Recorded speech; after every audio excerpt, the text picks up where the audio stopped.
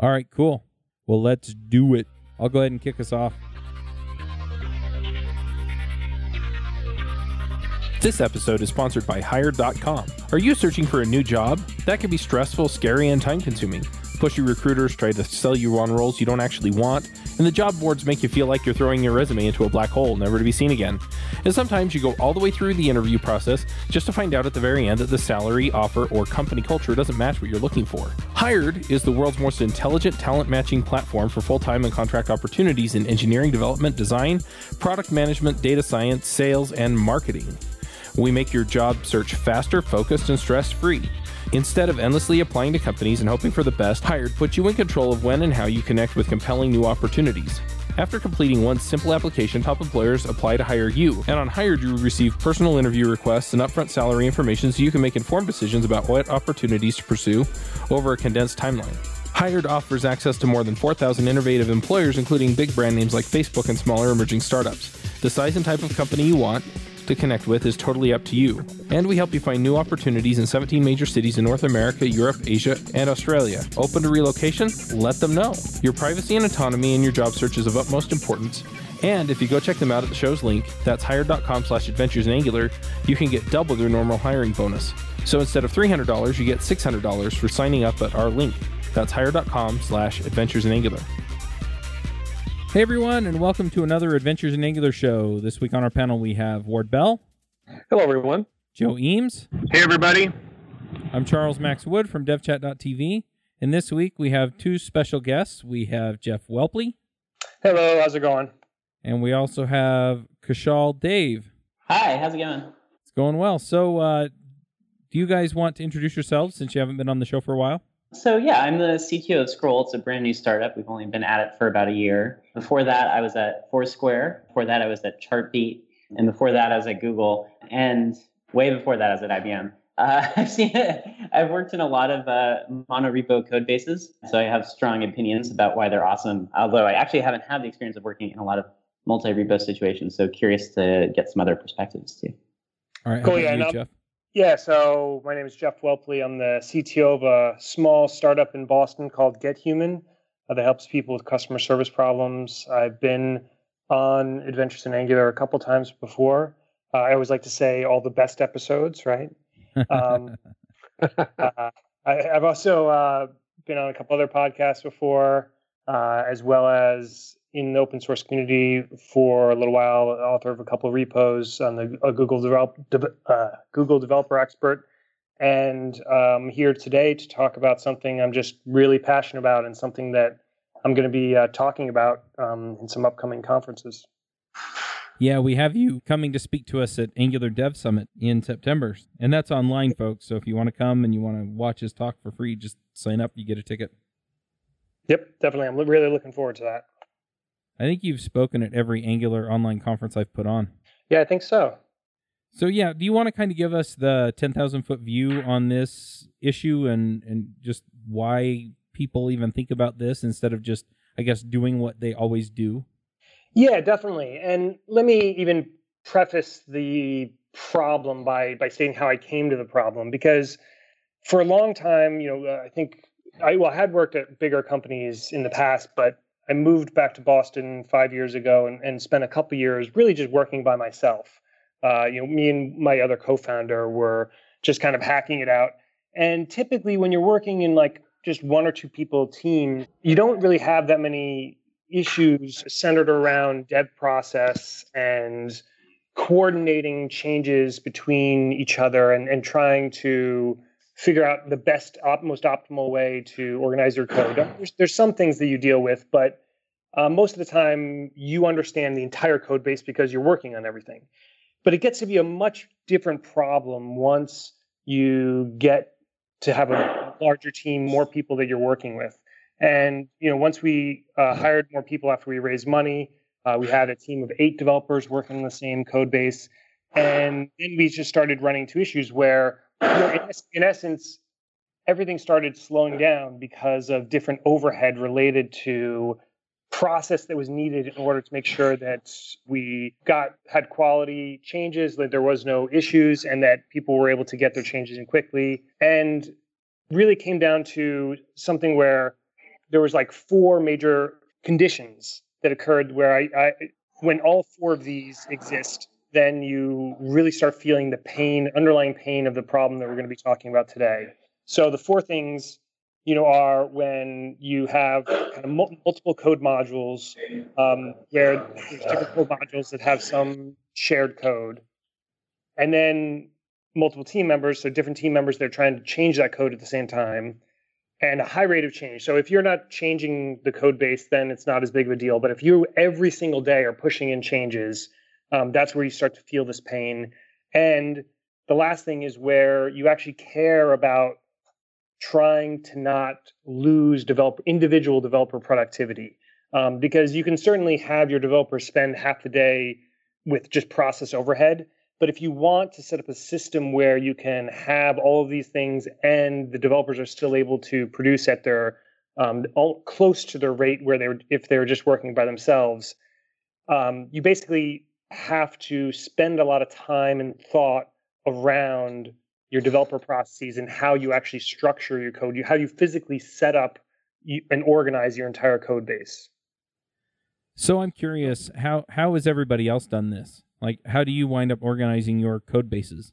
So, I can jump in here. So when I worked at Google, and I believe this is still true today, everything was in a single repository for the most part. There were 1 or 2 exceptions for client code, and I think maybe for some infrastructure things. But most of the time, all of the code was in one giant repo. And if you wanted to edit anything, all the changes went into a single place. And I think that actually worked pretty well. It allowed people to feel like they could change any of the code. It made it easy to make code base wide refactors and know if you were breaking anybody. It made it easy to keep everybody in sync about the state of the code. And I do think that there are sort of workflow and process things that you have to change in order to get that right. Probably the biggest one is trying to keep people from working in long-running branches because things start to diverge. But when we've done that, and that was the model at Foursquare too, and it's definitely the model we're using at Scroll, I think you can be really efficient. It feels pretty close to being a single developer where you can just kind of work on the code without thinking about where it lives or who owns it or if you have access or if you've checked it out or anything like that. Yeah, that's the obvious. Well, not saying nothing is obvious in this world. So I'm going to take that word right out of I'm going to scratch that word from my vocabulary. But those are certainly the list of benefits. But it feels like you're up against some things. Like take Google, for example, where last I looked, it's also all, well, here's Angular sitting in its own world. So there you go, its own repo. But a lot of you're right. A lot of Google is still in one thing. And now imagine that somebody does something. What is the CI process across all the things? I'm only working in some little tiny corner of a project, right? Right. But if it's all one repo, am I getting into master? And how is it even possible to run all the CI across everything before I can get my branch cleared so that it could be rolled into master? How do you manage those kinds of processes? Because at Google, I know what they do, but what do you do? Well, so I think the answer changes at different sizes, right? So at Scroll now, and so for most of the time I was at Foursquare, it was sufficient to really just run all the builds on every commit, and again, I really believe in having people work close to master. I have sort of a long Medium post about that particular workflow. But, you can land changes in master, and, if 1 of 10 builds turns green, or if you just have 1 mega build that just runs continuously, that's good enough up until 30 or 40 developers probably. And then once you hit that size, there's a variety of build tools out there that you can use to understand the structure of your code base. And once you've used one of these build tools that sort of declaratively indicates which artifacts depend on which libraries and what the full dependency tree is, you can build only the relevant CIs, right? So you can decide, hey, this change over in this corner actually only touches this binary or these tests. So let's just run those tests and see if those work. And you can get all the benefits of having like a self-contained repository while still kind of incidentally finding out if somebody you didn't realize depended on your code actually is breaking as a result of your change. One thing that I like about the approach, just having everything in master. In fact, most of the projects that I've worked on, well, I won't say most, but a number of them, we've just committed directly into master. And then essentially what we did is we would use feature flags to turn stuff on and off. So if it was experimental, it would still go into master, and then our CI would effectively run the different builds with the different feature flags, and that way you could see if what you did broke something that somebody else was working on in process, and you could adjust for it, midstream. And so that also helped a lot. And I really like the approach of having it all pull together like that. That being said, though, I definitely see benefits for splitting things up and having specific responsibilities and smaller sections of code to be tested too. So I've seen it work both ways. I think it just depends on your approach. Well, if you don't break it up, then, your builds get incredibly long, right?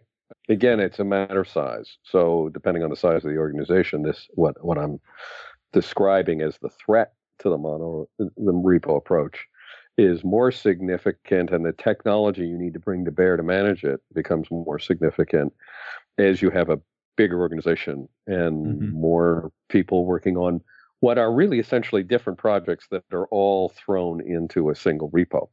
And Google obviously has this problem in spades, and they have, massively parallel infrastructure under there somewhere that manages to get the build to complete in a reasonable time. As you've taken that out to smaller projects, your startups, is that less of a problem simply because of scale, or because you brought technology to the party? I think you have to bring a little bit of technology, right? Like the in Circle CI, for now, we actually at Scroll have kind of a single mega build, but we're just now starting to look at trying to split that into a bunch of parallel builds to keep the time down, and also because you sort of conceptually want to start thinking of it as a bunch of little projects that just happen to live in the same neighborhood.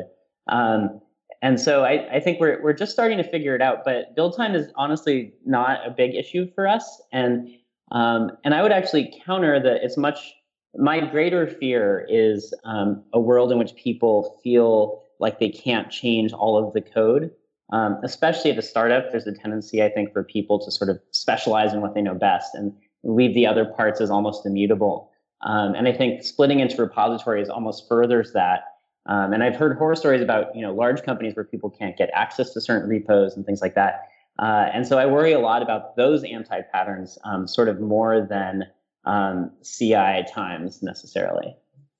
Well, that's a great point, and I'll tie that into some of my experience too, because that's a great point. That is, I guess, what I'm suggesting is that in order to reap that benefit, it's worth applying energy to conquering the long CI times that prevent you from merging changes. The counterforce, the counterforce that I'm getting at here is that you're trying to do some work, you're trying to accomplish something, and because of the process that's necessary, it can take very long times for your work to make it from a branch that you're ready to go with to actually arriving in master, right? Because master is the thing.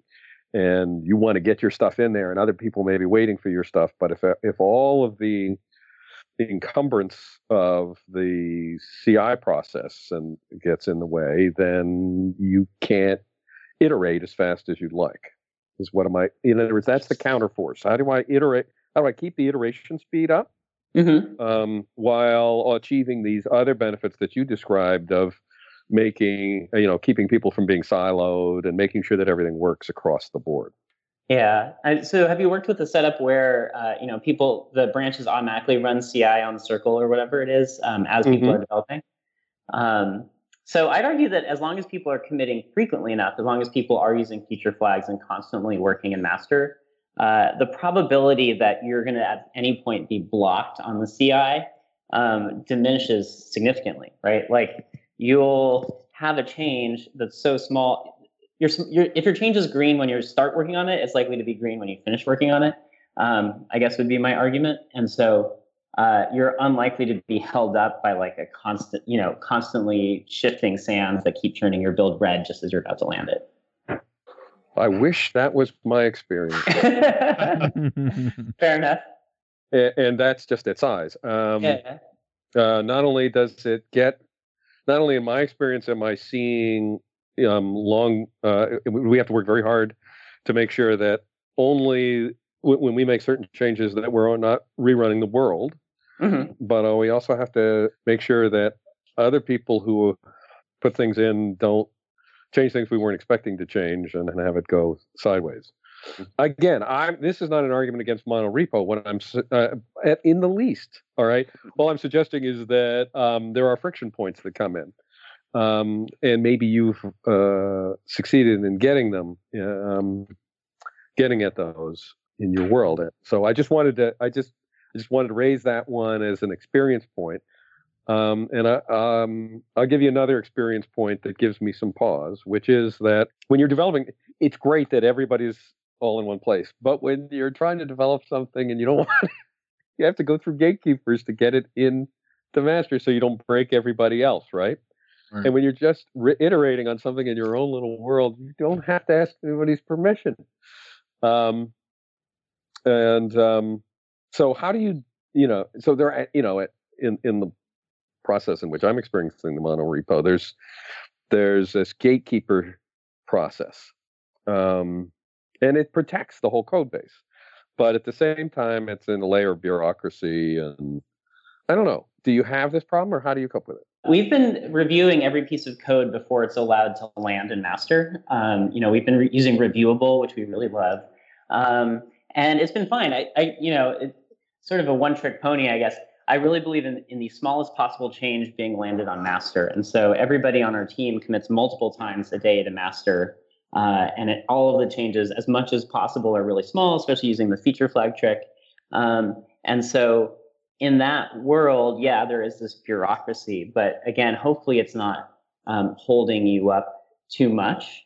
And I think, the flip side of that is that when your change lands, you can feel really confident that you didn't break anybody who depends on you, and that you're going to have to revisit this change, a month from now or something like that.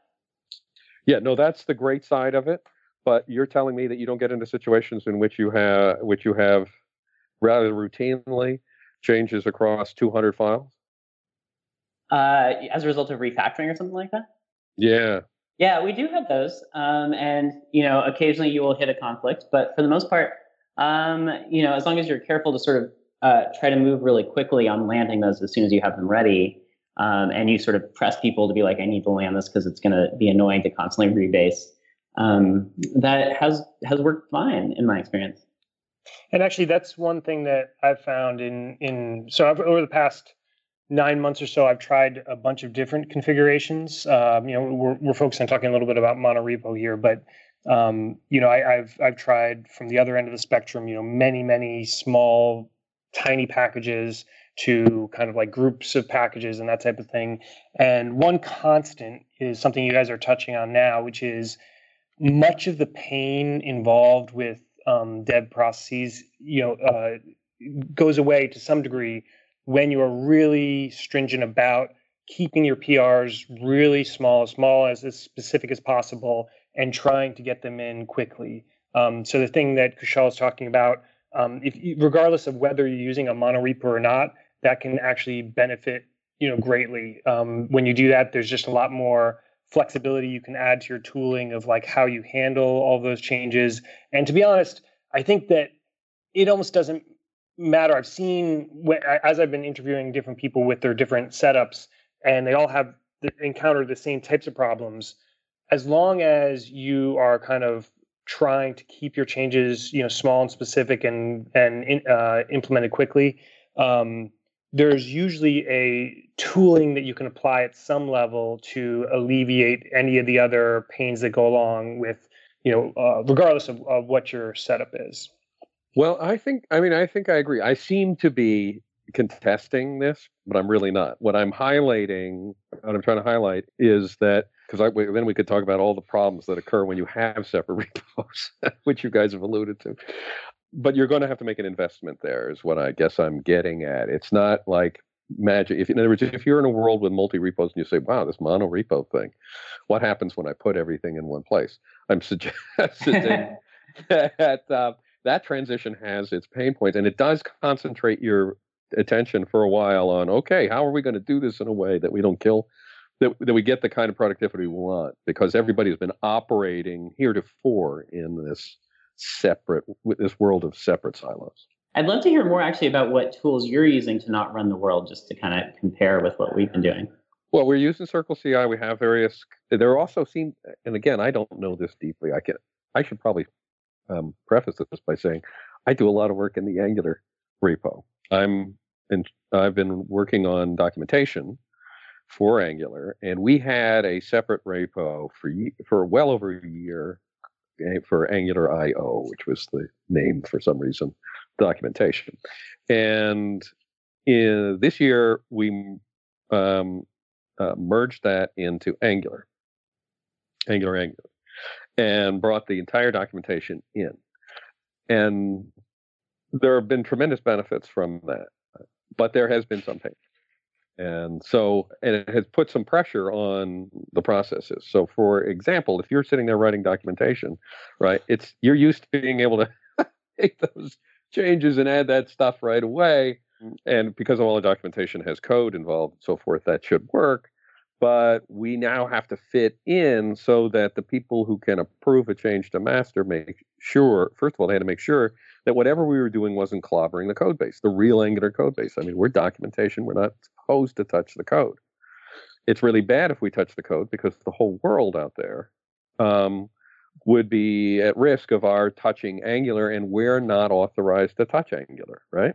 So there's some kind of apparatus in there that detects when we're playing in our little playpen, our little directory within the repo.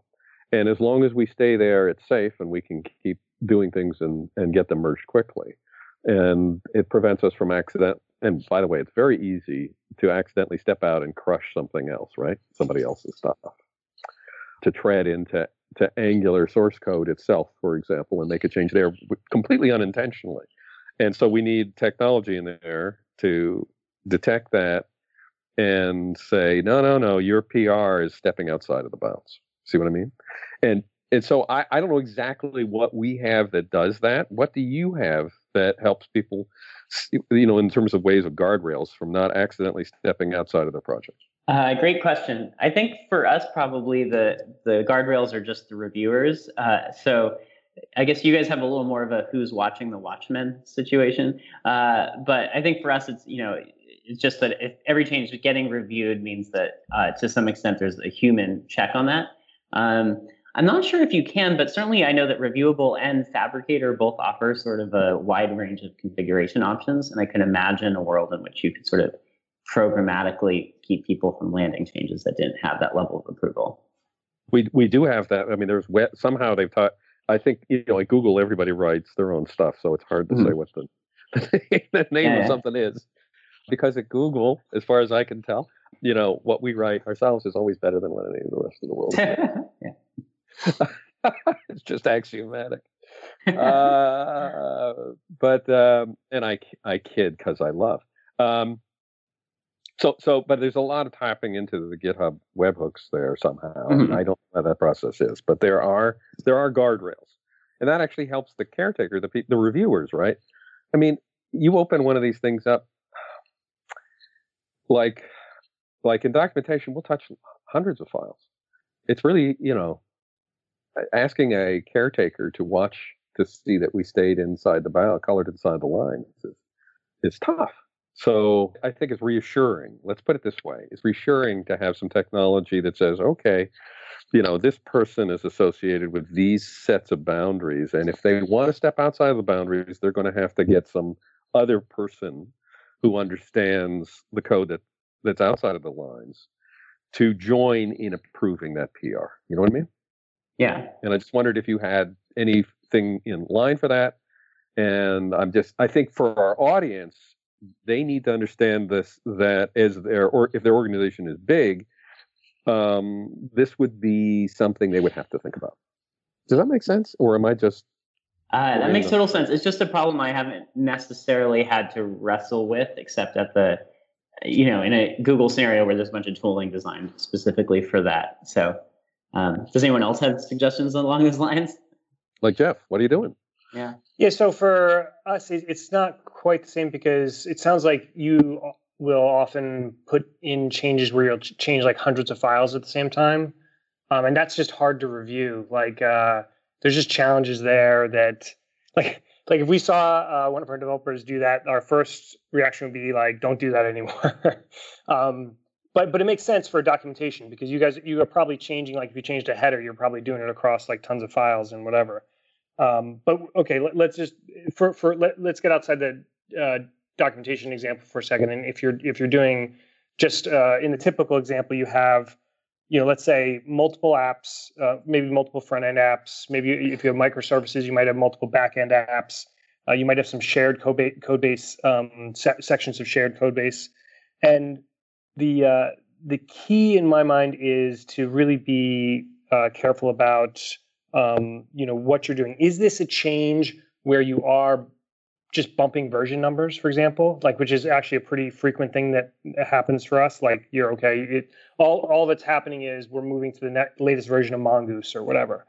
Or is this something where you're actually changing business logic? And don't try to mix the two. And that gets hard at times. Like it takes a lot of discipline to not mix those together. And then you run into other issues. And this is where, we can maybe talk about, besides kind of refactoring, some of the other issues and challenges that occur with, multiple repos, like versioning. So, when you do have things separated out and you're relying on versions between different items, one of the big issues is, when you change a downstream dependency, you basically have to make a choice. Are you going to force at the same time all the upstream dependencies to change like in that moment? Or are you going to allow the downstream dependency to get pushed in and released, and then the upstream dependencies just have to upgrade whenever they get the opportunity? Either one of those requires some effort. If you just push it in and don't change all the upstream dependencies, then you essentially have to manage multiple versions potentially of the same downstream dependency. And if you force everybody else upstream to update, then there's just like this overhead, especially with multiple repos, that occurs with bubbling up that change. And it somewhat gets alleviated with monorepos because you obviously have access to everything at once. But we definitely, before we had certain tooling in place, that was definitely very painful for you when you have like a lot of smaller repos. Does that make sense? It's painful when you have a lot of smaller repos because they can all go their own ways. It's also painful for the monorepo. Like if you say, all right, everybody, we're going to Webpack 3. I mean, like everybody's on board all at once, right? Oh, yeah. Or you don't, it's this new version of TypeScript. I hope everybody's all ready because here we go. And like other people have their priorities and they got to stop. Or have you guys finessed that? Yeah, that's an interesting point. I think I've seen, and Kushal, you can let me know what you do, but I think I've seen when I've read from different big monorepo implementations that a lot of them end up like that. Yeah, you kind of all have to move in sync for some of that stuff. But do you, Kushal, do you have a way of allowing different people to upgrade some of those dependencies at different times? Yeah, that is definitely the hard one. Like, the only way I've ever seen it done is a really brutal, all-nighter by somebody who has to sit there and get everything working, which is awful. And hopefully, the number of those things is infrequent enough that it's just you kind of deal with the consequences. Obviously, the upside is that that. It happens daily for us. Yeah. It's like, there's a new version of, and not only that, but we have different things in different flights, right? So we've got the current product, and then you've got the where you're going, and then there's the one you got to maintain, and the one you got to maintain is pinned at one thing, and the one place where you're going to go is going to use the new stuff, which can be external dependencies and internal breaking changes, and it's like, wow, how do I manage this? This is hard anyway. Yeah, I think but now you make it hard for everybody. The Golang guys wrote something really interesting, like maybe I don't know. I just saw it a week ago. I don't know when it came out, but about how one of the things that Google does is they've developed a lot of patterns around how to refactor code and why they need type defs in order to make that easier. So I think there's some code level things you can do to try to insulate yourself if you're making some really insane internal refactor. But yeah, some of those bigger deps you just kind of have to rip off the Band-Aid, and it's hard. No question.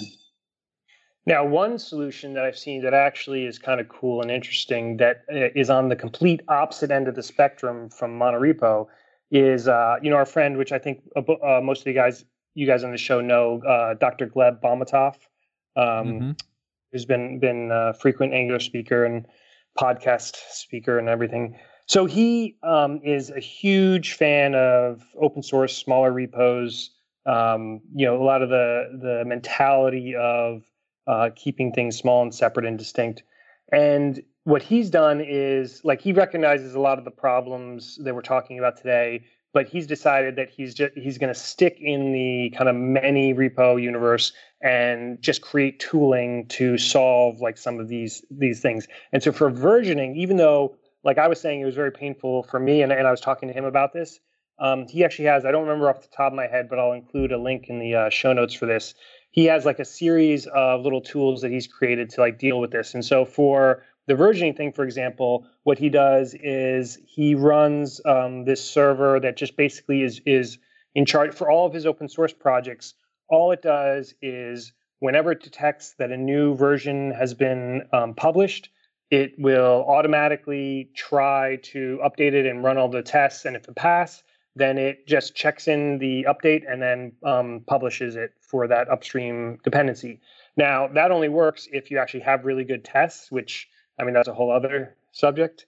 But assuming that you do, it actually can be kind of elegant, because then you could just change that downstream dependency and you don't have to like worry about like bubbling it up. Like that sort of happens in the background. So I thought that was kind of an interesting solution to at least part of this problem. Yeah, another interesting thing that brings up is sort of the issue of, it's great that if you have different repos, you can move differently in terms of dependencies. But if you're now out of sync, you may suddenly have incompatible sort of transitive dependencies across all of what you're doing. And that is a much worse situation to be in. I would argue. It's very hard to get out of. That's a certainty. That's a dead certainty. Yep. So so it's a question of when you want to deal with the problem. In a monorepo, you just face into it, and everybody's got to face into it at the same time. With a multi-repo, you can put off that horrible moment and possibly get yourself into a deep hole because you're not forced to cope with it until perhaps when it's much more painful. But it does, in the short term, free you from somebody else's crusade to move to Webpack 3. You know what I mean? One thing that I also want to add in here, when we're talking about get out of sync, there are actually two ways you can get out of sync. And you're talking about dependencies where, I'm pulling in Webpack 3, everything else is set up for Webpack 2, bad, pain, bad, because it's all in the same repo. The other way that, with the multi-repo that you can get out of sync, though, is not just in the dependencies in the build process, but the APIs. So if you have a module that you're working on over here, and hey, we're going to move to this cleaner API, well, whatever's consuming it on the other side, as a driver, well, we didn't get around to updating that yet. And so when you go to build it, it doesn't talk properly. And so you can get out of sync that way too with multiple repos. And so you have to make sure that you're communicating in both of those instances. Don't wait for users to report problems. Raygun gives you complete visibility on errors, crashes, and performance problems affecting your end users. You can replicate issues in seconds rather than digging through log files and having to rely on users to report errors or crashes. Raygun gives you a window into how users are really experiencing your software applications. It has full support for JavaScript and all other major languages and platforms. It takes less than 10 minutes to set up, and you can get a free 14-day trial by going to raygun.com and signing up today. Definitely. Yeah, actually, that reminds me of one other thing. In addition to the getting out of sync with the backend API, one like big issue that we ran into, which actually forced us to realize that we couldn't or we didn't want to keep things out of sync, and now we have a process where we keep everything in sync at the same time, is because specifically of Angular DI. So, like in our front end, we have multiple apps. We have a native script app, and we have multiple web apps, and we have some shared libraries, some shared component libraries, some other libraries that have ng modules that are pulled in by those different Angular apps. And one thing that ran into is that with DI, if you aren't actually using the same version, you run into DI issues because it's not actually like with DI, it has to be the exact same thing at every level, or else the injection token is different. So that was like before we realized what was going on. That was like a couple days of like super annoying. Like why is this not working?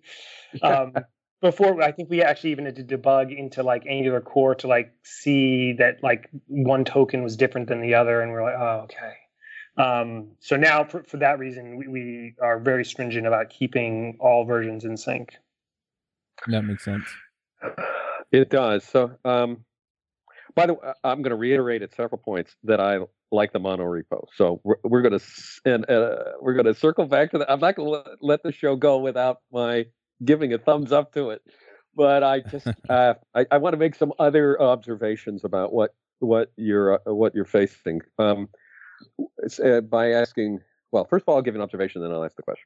So what I've noticed is that members of the Angular team often they explore new things in their own private repos. All right, even if it's let's assume it's an authorized project, which it usually is. But they may want to say, hey, I'm developing a new HTTP way to do the HTTP module. We're going to have a complete successor to that. Well, the first place I see that happens is usually in somebody's one of the developer's own private repos, not in the primary repo. And only later do they bring it in. My other example of that is we had a debate about we were going to build a new doc viewer for Angular docs.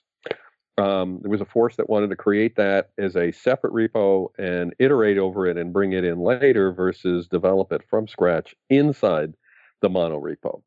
So what do you guys do if you're about to venture into a new something or other? Do you develop that new something within the Monorepo, or do you first kick it around to iterate quickly in some other repo and then promise to bring it in? I can tell you that it depends to some degree.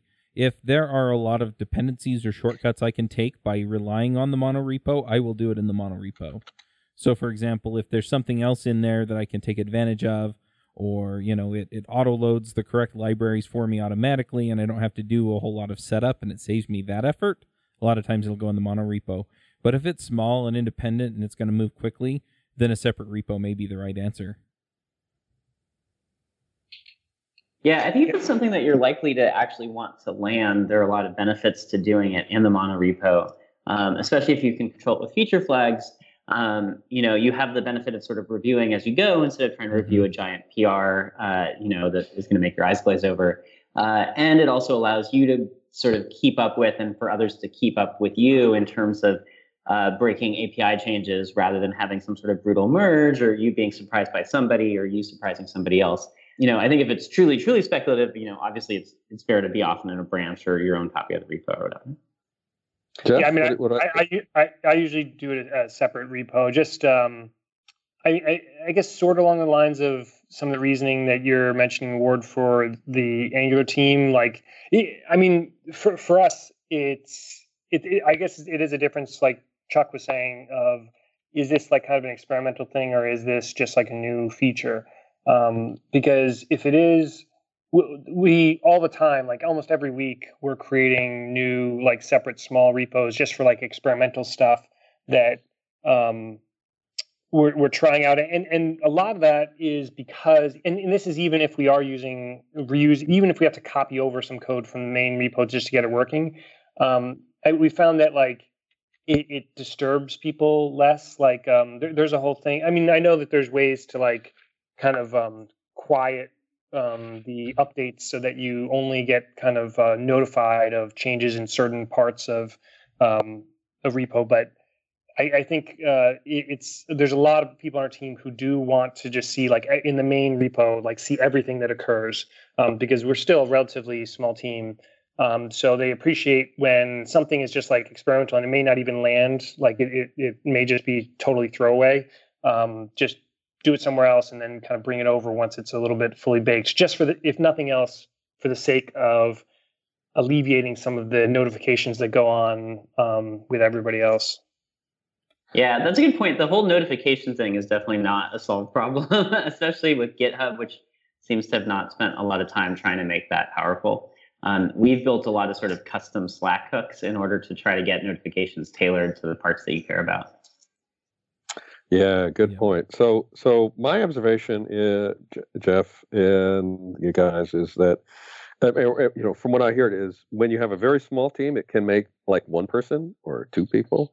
Then the separate repo can often be the great place to experiment with it. We had a debate when we started the Angular documentation new doc viewer thing.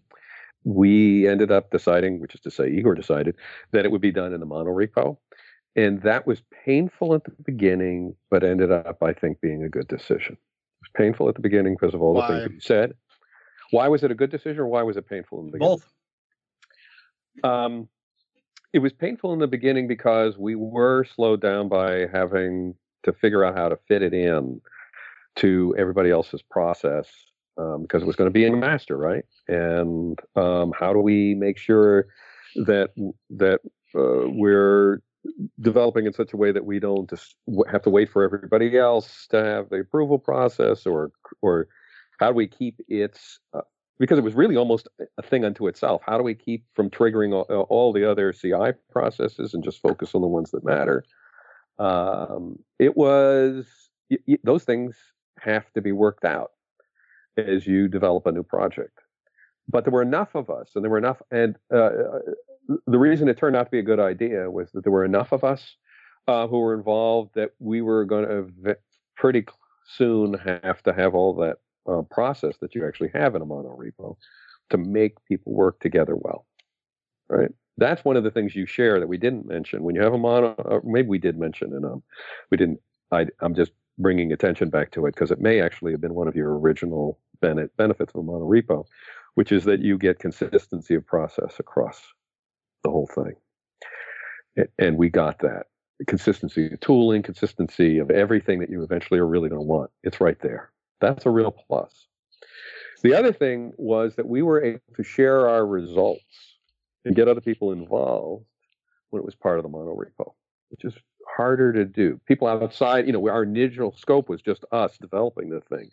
But we could seamlessly decide when it was time, or as it was time, to bring in the rest of the Angular team and the rest of the Angular community to look at our work and to participate in it, because it was in a monorepo, which would have been much harder if it had been a separate repo. And then the third benefit is that the work that we're doing in our project actually intersects Angular itself and is intended to be a series of tests against Angular itself.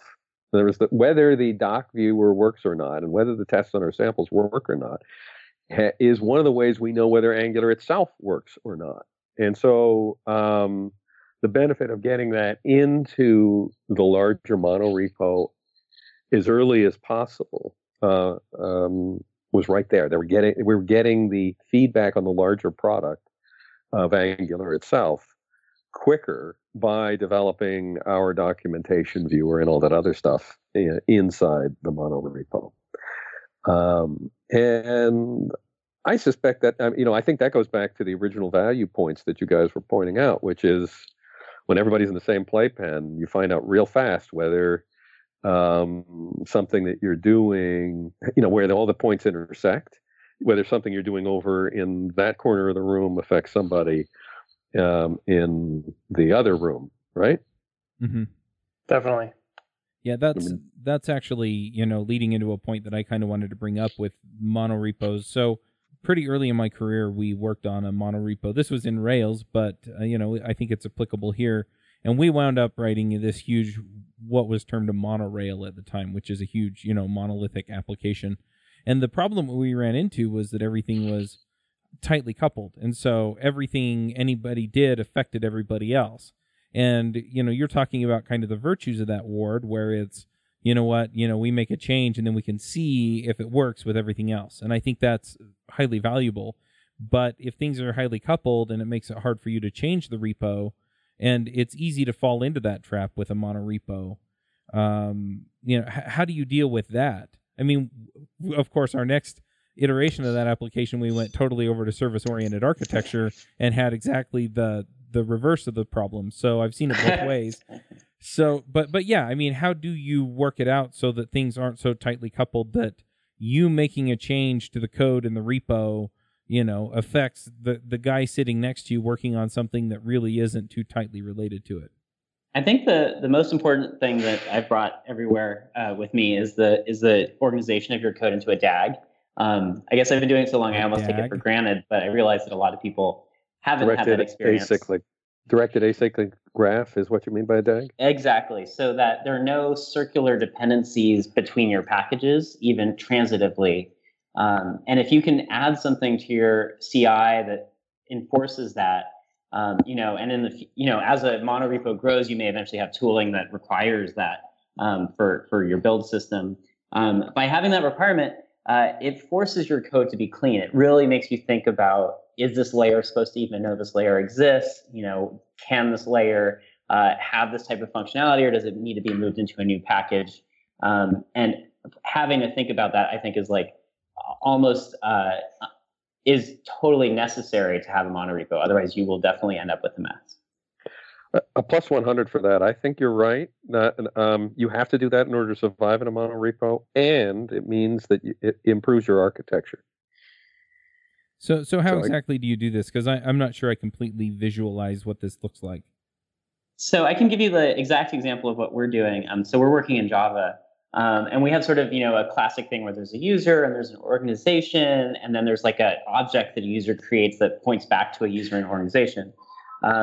And so we have a Java check that makes sure that the DAG is enforced, and then as like a soft rule, we've said, this object that users and organizations create can know about users and organizations can know about users, but users can never depend back into organizations or back into these objects. So you can draw out a tree of what knows about what. And then we also have the same thing at sort of at a vertical slicing thing. So you can think about sort of the layered model of networking, right? So we have the pure data model objects are not allowed to know anything about the service layer that interacts with the database. The database can know about those model objects, but shouldn't know anything about the web tier. The web tier can obviously know about both the model objects and the service tier because it utilizes both of those. And so you kind of build up these sort of intersecting layer cakes of things that are allowed to know about one another. Gotcha. Is that defined within like config files? Like, what is the actual relationships? Like, how are those defined? So I think the ideal is that this is defined in sort of build files. And so if you look at Pants or Blaze or Buck, all those build systems have explicit dependency configurations so that you can sort of keep any of those invariants from being broken on like kind of a pairwise basis. For us, we're not quite there yet. So we just have like a wiki page that lists out the rules.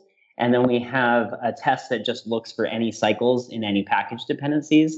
In the Java world, there's a pretty easy way to kind of add it to your to just like a JUnit test. And so if you do that, then that's kind of your backstop against somebody screwing up and nobody catching it in code review. Mm. Yeah, it's cool. One thing that we did create, which probably should open source at some point because it's not proprietary at all per se, is basically a little CLI tool that walks down all subdirectories from wherever you're running it, finds like all of your package. So like we do all JavaScript, so both front end and back end. So there's everything has like a package JSON. So finds all the package JSONs like in all your subdirectories, and then kind of like creates the dependency graph like for those. But then also sees where the Git repos are. So like for us, we haven't fully moved to one monorepo, but we did start to consolidate. So we have a couple kind of larger repos. And so like the larger repos have like a bunch of like NPM modules within it. And so this tool will see the dependency graph for all of the NPM modules, and then also see the dependencies between the repos based off of the NPM module dependencies.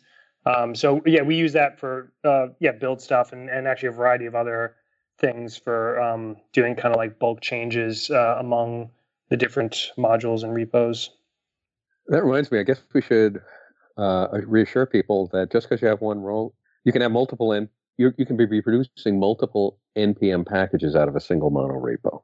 Angular itself is that way. All of Angular is in there, but you go at Angular/core, at Angular/common. Each of those is its own NPM package, even though all the source code is one place.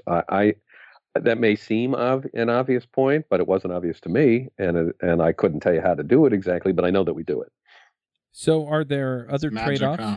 One other thing that I'm wondering about here is I see people, we're kind of talking like multi-repo or monorepo, and, is it one or the other, or can you have like a couple of, like a multi-mono repo where you have several large ones instead of, I don't know how exactly to explain it, but, where you're not breaking it up so far that there's a ton of stuff to keep track of in a bunch of different places. And at the same time, you're not having some of the issues that come up with doing everything in the same place. Yeah, so one thing that we're trying out now, and it's not perfect, is to have one, like, quote unquote, like, I guess I shouldn't call it a monorepo, one larger repo that basically has all of our non-deployable code. So, like, there's a whole bunch of stuff we have for just different libraries of different sorts, stuff that isn't an app by itself or isn't an API endpoint or whatever. And then we have a separate set of repos, just a handful of them for the actual deployable code. And this is really because we just haven't made the jump where, Kushal is kind of advocating for using some of these build tools, like there's Bazel too, which I don't think we mentioned yet, from Google, which is a version of their kind of internal tool, build tool that they use. And you can use these things, and I am eventually going to try those out. But for now, at least, it is easier, like from a building tool perspective, to have like one quote unquote deployable per repo. So we'll have like one just app for a given repo, and then the bigger thing that has all the shared code in another thing. And that's at least alleviating some of the pain. It's definitely not perfect. But there is, to your point, Chuck, there is a middle ground for sure of different options that I've seen. Yeah, another thing that I haven't seen a really great solution for is when you want to open source a portion of what you're doing, but not obviously your entire company's code base. And so in that scenario, I think there's really no way out of having a separate repo for that. And then I've seen places where the code is just copied from one to the other. Or you could do the actual work of trying to factor out sort of the common code and then factor out the thing you're really trying to open source. Yeah, Kushal, actually, I'm glad you brought that up because I had forgotten about that. That was like one of the biggest points that Gleb made up when he was kind of like touting the smaller repo, that it's almost like when you think about that part of things, it's almost like a cultural thing too. It's like, do you want to encourage your team and what you're building to be open sourced or not? I mean, it's not saying that you can't do that when you have a monorepo. There's different ways to do it. Angular, obviously, Google obviously does it with different ways. But the people that are on the side, like the Gleb side of the fence, who are very much into like, no, we're doing everything in kind of these smaller repos. It is much more of a culture of like, no, like, why wouldn't you open source things? It's all, like almost like an open source first mentality. So there's like a cultural element there as well. To clarify, I think at Google, there's this giant internal repo, because not everything they have is open source, and Angular is open source. So that's at least one driver, if not, I don't know if it's the only driver, but it's one driver for why Angular is in a public GitHub repo, because it's a public project. And Google has its own, and then they have an ongoing reconciliation process because Google uses so much of Angular. But that's why we couldn't have one. That's at least one reason why there isn't one giant Google repo and Angular is inside it, because it's not all of Google is not open source, from what I can see. Yeah, and I think it is cultural too, because some companies, they want sort of the open collaboration and free support, I guess, from the community and upgrades from the community, and then other companies see that they're giving away some kind of competitive advantage that they're not willing to give up.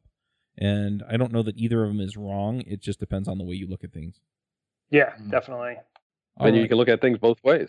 I mean, there's every reason to believe that you have your own stuff and then the stuff you want to make public. And it isn't necessary that a company should decide to be all one or the other. Yep.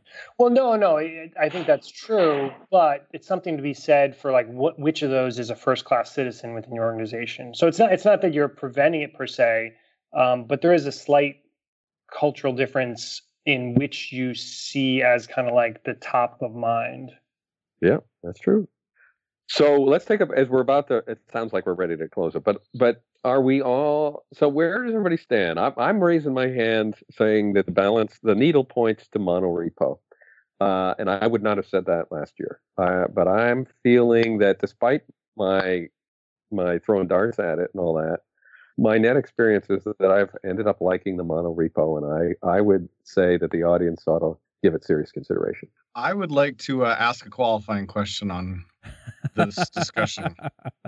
And that is, do you feel like, for you, Ward, who's saying you're in favor of it, and I don't know that I've explicitly heard it, but I assume that our guests are also saying the same thing.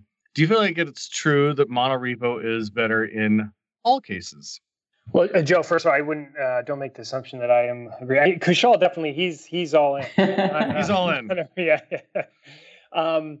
But on my side, I see the benefits, and I recognize that there's a number of organizations that have successfully implemented it, but I don't see it as like a perfect solution per se. And actually, the other thing that bothers me is that I don't feel like there is something where like, okay, I'm a new organization and I'm going to do monorepo.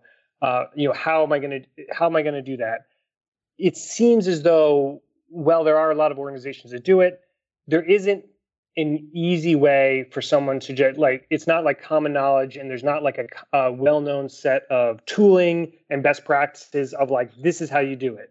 Kushal has a lot of experience and has seen, I'm sure you told me before, Kushal, some of like the bad implementations and some like issues that people have had. And I think in your current environment, you've kind of like pulled the best of all worlds. What I would like to see, and sort of one of the reasons why I'm like really interested in this topic, and speaking here, speaking at the upcoming conference and everything, is to like bring forth kind of like this problem that I really believe that most of us deal with. Most of us are working in environments where we run into this issue one way or another in whatever our current repo and code setup is. And so trying to like rally everybody behind understanding what the problem is, and then converging on a better set of practices and conventions and tools and stuff like that. And I think that at some point, there is stuff out there for sure, but I think that there still is a lot to go to get to the point where it's like a no-brainer, where like this isn't even a discussion. It's just like, okay, everybody knows how to do this the right way. And I think when we get there, I still don't think it'll be one specific solution, because there's the cultural thing. There's a couple other things with specifically how your environment is set up and like what works best for you. But I do think that we can get to the point where once you decide culturally and because of what you're trying to build, like what is going to work best for you, that it's very clear how to kind of implement that in the best way. Whereas right now, I don't think that's the case. I think my answer would be, for my own personal stuff, I don't know how to do a monorepo, so I can't. So therefore, I wouldn't have one. But if I was an organization starting an organization, I would go figure out how to do it, and I would want my organization to have a monorepo. I would have to say, it's funny because, Ward said if you'd asked me last year, I wouldn't have said monorepo. And that's generally where I wind up, is whichever one seems to solve the problems that I've most recently had to deal with. So I probably go back and forth over the years. But I would say that I tend to lean toward monorepo, but I don't always do it either. So I think I really just kind of wind up where I wind up. And the other caveat that I would put in there is, even if I start with a monorepo, that doesn't mean that's where I'm going to end. And I think a lot of times people get kind of wound up on, well, what if I make the wrong decision? And the answer is if you put them all in separate repos and it turns out, you know what, we kind of need the benefits of having this all in the same place, you can do that. You can move them all into one repo. And the same with having a monorepo. It may not be easy, It may be kind of a thorny problem depending on how big and complicated you make your mono, or the way you tie together your disparate repos, but you can switch. So if you're finding that one isn't working for you, you can start moving toward the other setup. But yeah, I tend to lean toward Monorepo, but I'm not just going to say, hey, you know what? I'm always going to do it that way. Yeah, and I'm all in. I think the only times I wouldn't do it are if I truly were building a bunch of disparate open source projects and I really wanted them to play in the open source ecosystem, and that was my priority. But I think my number one goal in sort of all the decisions I make as sort of an engineering manager or CTO is always, how can my team move as quickly as possible? And I really think the Monorepo, more than anything, is optimized for speed, right? Everyone's constantly up to date with the latest code, and sometimes that sucks, but like the net benefit is that everyone's kind of moving together rapidly as you start to change how you do things. I do wish the tooling were better. I really hope that as more people move to this model, that the tooling will catch up, and Circle CI will support this as a first-class citizen, and Reviewable will support this as a first-class citizen, and GitHub will. Because there still is this notion of multiple deployables that just the tools don't totally appreciate today, that it would be nice if they did. Mm-hmm. What about you, Joe? I would be open to it in a large organization. Open to what? With some experience, Monorepo. You sound very happy about that. Yeah. Yeah, no, that implies, I think I see the benefits, but I'm not sure that I'm personally convinced the benefits in a small environment, few devs, not a lot of experience. I think that the separate repos, it's one of those, keeps things a little bit simpler for not thinking about it. But I'm not like radically convinced, oh my gosh, this is amazing. But on the other hand, I can see that this could solve a lot of problems. But it's basically, Joe was saying, it's a dumpster fire. We're back to that, are we? It's one piece of the dumpster fire. All righty. Well, are there good places for people to go to kind of evaluate where they're at and decide which way they want to go before we wrap up and go to picks? I mean, we've covered a lot of the trade-offs, but I'm wondering if there are like a set of guidelines online or... Well, so this is part of the reason why I'm interested in giving this talk, is because there's a bunch of articles for sure. I'm going to include some of those articles in the show notes for stuff like on both either side, like people who are pro Monorepo, who kind of advocating for that, and pro Multirepo, like people who got burned from it, and a couple of really interesting articles for that. But I have yet to find one that sets forth like a good mental model, like decision framework almost, for like, okay, if you are like this and this and this, then you should use this. I haven't seen that before, and that's sort of what I hope to create in the next couple weeks before this conference. Gotcha. All right, well, let's go ahead and do some picks. This episode is sponsored by Angular Dev Summit, coming September 11th through the 18th, 2017. Hi, it's Chuck from devchat.tv. I reached out to some of my friends in the Angular community to put on a completely free, no-travel conference for Ruby developers. We have speakers like Rob Wormald, Jeff Whelpley, and others coming to speak about all kinds of topics in Angular. So if you're trying to learn Angular or you're trying to level up Angular, come check it out. The talks are happening throughout the day each day, and we'll have a chat available during each session. Attending the talks is free, but you need to register. Go to angulardevsummit.com. Ward, do you have some picks for us? Sure. I just got back from hiking the Sierras. I never give technology picks. And I took out fly fishing for the first time in my life, and I caught my first fish ever. And it's catch and release, by the way. So no fish were truly harmed in my experiment. I had a great time, and there was I'm putting in a link to a particular place in the Southern Sierras, which is gorgeous, and you should go there. And whether you catch a fish or just hike to it, it's just wow. So that's in the Southern Sierras near Mammoth. So I just put a link into it. Nice. All right, I'm going to jump in here with some picks then. So it's funny because from week to week, and the fact that I record 3+ shows every week, I can never remember if I picked something last week. So if I repeat picks, I'm real sorry.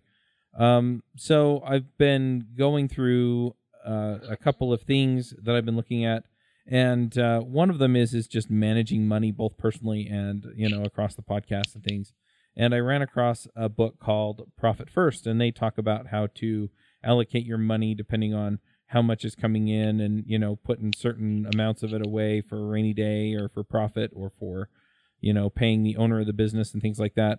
And it's kind of helped me get my head around where things are at, and okay, so I should be setting aside this much more than I'm setting aside for things like taxes and stuff.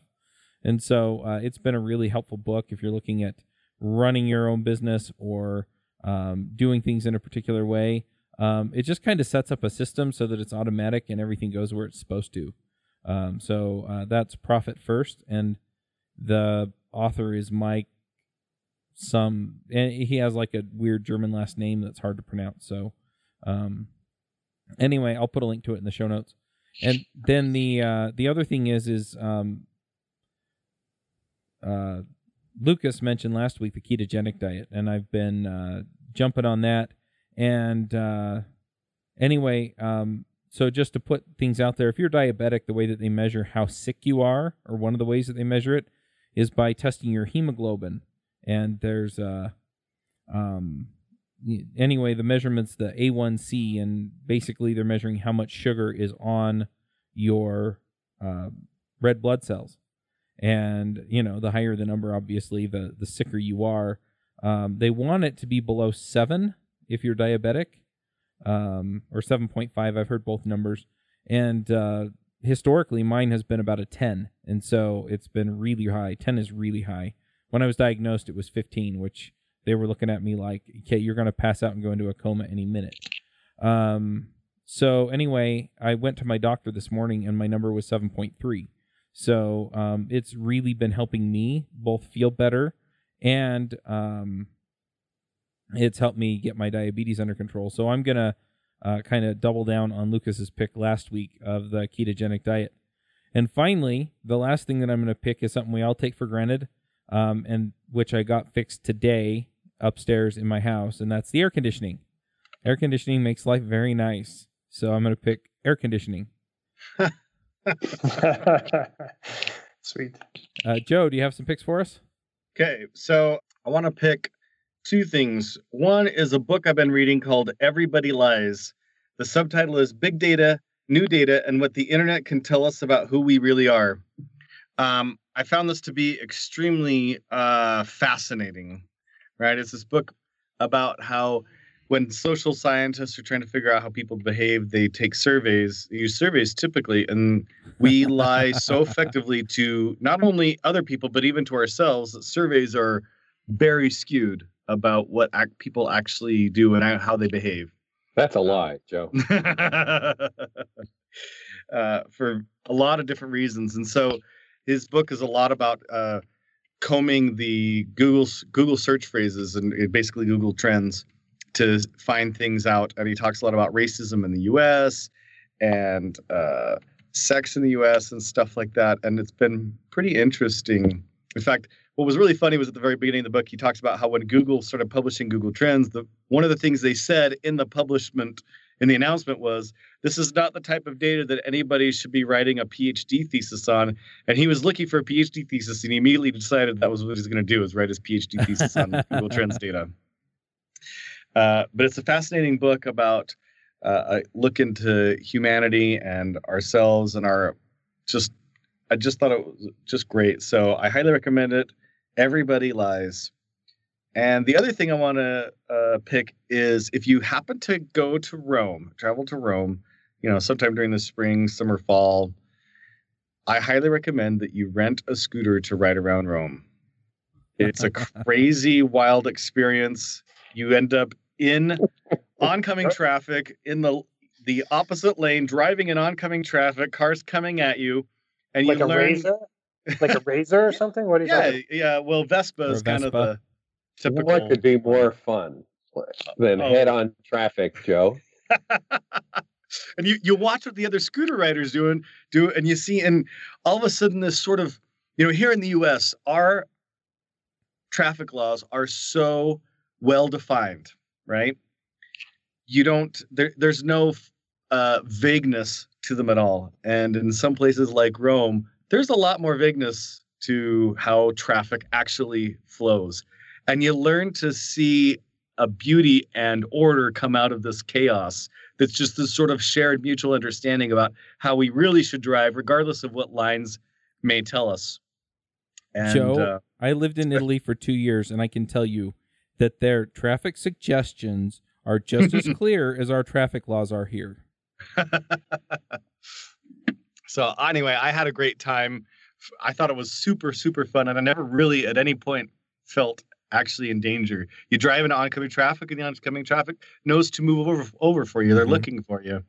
And they move out of the way, and you create this third lane. And it also just makes getting around Rome so much easier. Rome has tons of traffic, but if you have a scooter, it's like there's zero traffic. You can get from point A to point B inside of Rome in, just a few minutes, never worrying about traffic, and it's easy to find a place to park. So I highly recommend, not only just for the ease of getting around, but also the experience of it. Rent a scooter if you happen to go to Rome. And those are my picks. I have to say that I've also seen grandmas load an incredible amount of groceries on a Vespa. I'm sure. Anyway, Jeff, what are your picks? So I just really have one pick. I created a survey actually for this topic, and results are not all tabulated yet, but for the conference talk, I will have that as one of the things we will discuss. So I will put the link out there, and it's basically just asking you questions about what you do in your environment. We talked a lot today about what all of us do and some of the advantages and disadvantages, what we don't like and don't like. So I want to hear from everybody who's listening to this show as well. So I'll include it in the notes, but it's whlp.ly/survey-repo. All right, Kushal, what are your picks? I have one technical one and one non-technical one. The technical one, one of the people here at Scroll passed along an article from sort of a technical leader at the Hillary campaign that he wrote while he was there, I think, about doing design reviews. I'm pretty familiar with the process where you write a design doc and you share it out and people just come on it. And I'm also pretty familiar with the process where people have a meeting where everyone gets together, the architecture is presented, and people try to come up with feedback on the fly. And neither of those feels super optimal. And I'm really excited to try this process. I have not yet tried it. That's kind of a fusion of the two, where you kind of produce a document and do a little bit of pre-work, but then actually meet in real life to talk through whether that architecture actually makes sense or not. So really, really intrigued about that. I'm always interested in processes for design review. And then the non-technical pick is this book that's pretty old, but I was about to get on a plane, which turned out to be 5 hours delayed. And fortuitously, my boss recommended this great book called The Orphan Master's Son. And it's very appropriate for our current times because it's about a man who lives in North Korea and all of his crazy adventures. And it's a really great page turner and totally fascinating, and I highly recommend it. All right. Well, if people want to connect with you or follow you or, see you on Twitter, etc., where do they go, Kushal? I'm at Crave with a K, Krave. And I'm also going to make a small plug we can put in the show notes. I wrote a Medium post about the workflow we use in terms of trying to keep people on master and make that as easy as possible. And I'd recommend that anyone trying to do that, take a look at that. All right. And Jeff, how do people find you, follow you, read your blog, etc.? Yeah, you can follow me at Jeff Whelpley on Twitter. And actually, I'm going to be publishing a blog post in the next week or so on this topic as well. So you can follow me on Medium at Jeff Whelpley as well. I hope we have that link in the show notes. And Kushal, if you'll come back with any of your links to this stuff, because I think this is an important decision for organizations. Yep. Jeff, Angular Air is still a thing too, right? People want to go listen to you talk every week? Yeah, definitely. Well, I'm not hosting anymore. Justin Schwarzenberger took over for me and doing a great job. But I do show up from time to time. I'm actually going to be on next week. Awesome. All right. Well, we'll go ahead and wrap this one up. Thank you both for coming. Thank you. Thanks a lot. Have a good one. Thanks, guys. Yep, we'll catch everyone next week. Bandwidth for this segment is provided by CacheFly, the world's fastest CDN. Deliver your content fast with CacheFly. Visit CACHEFLY.com to learn more.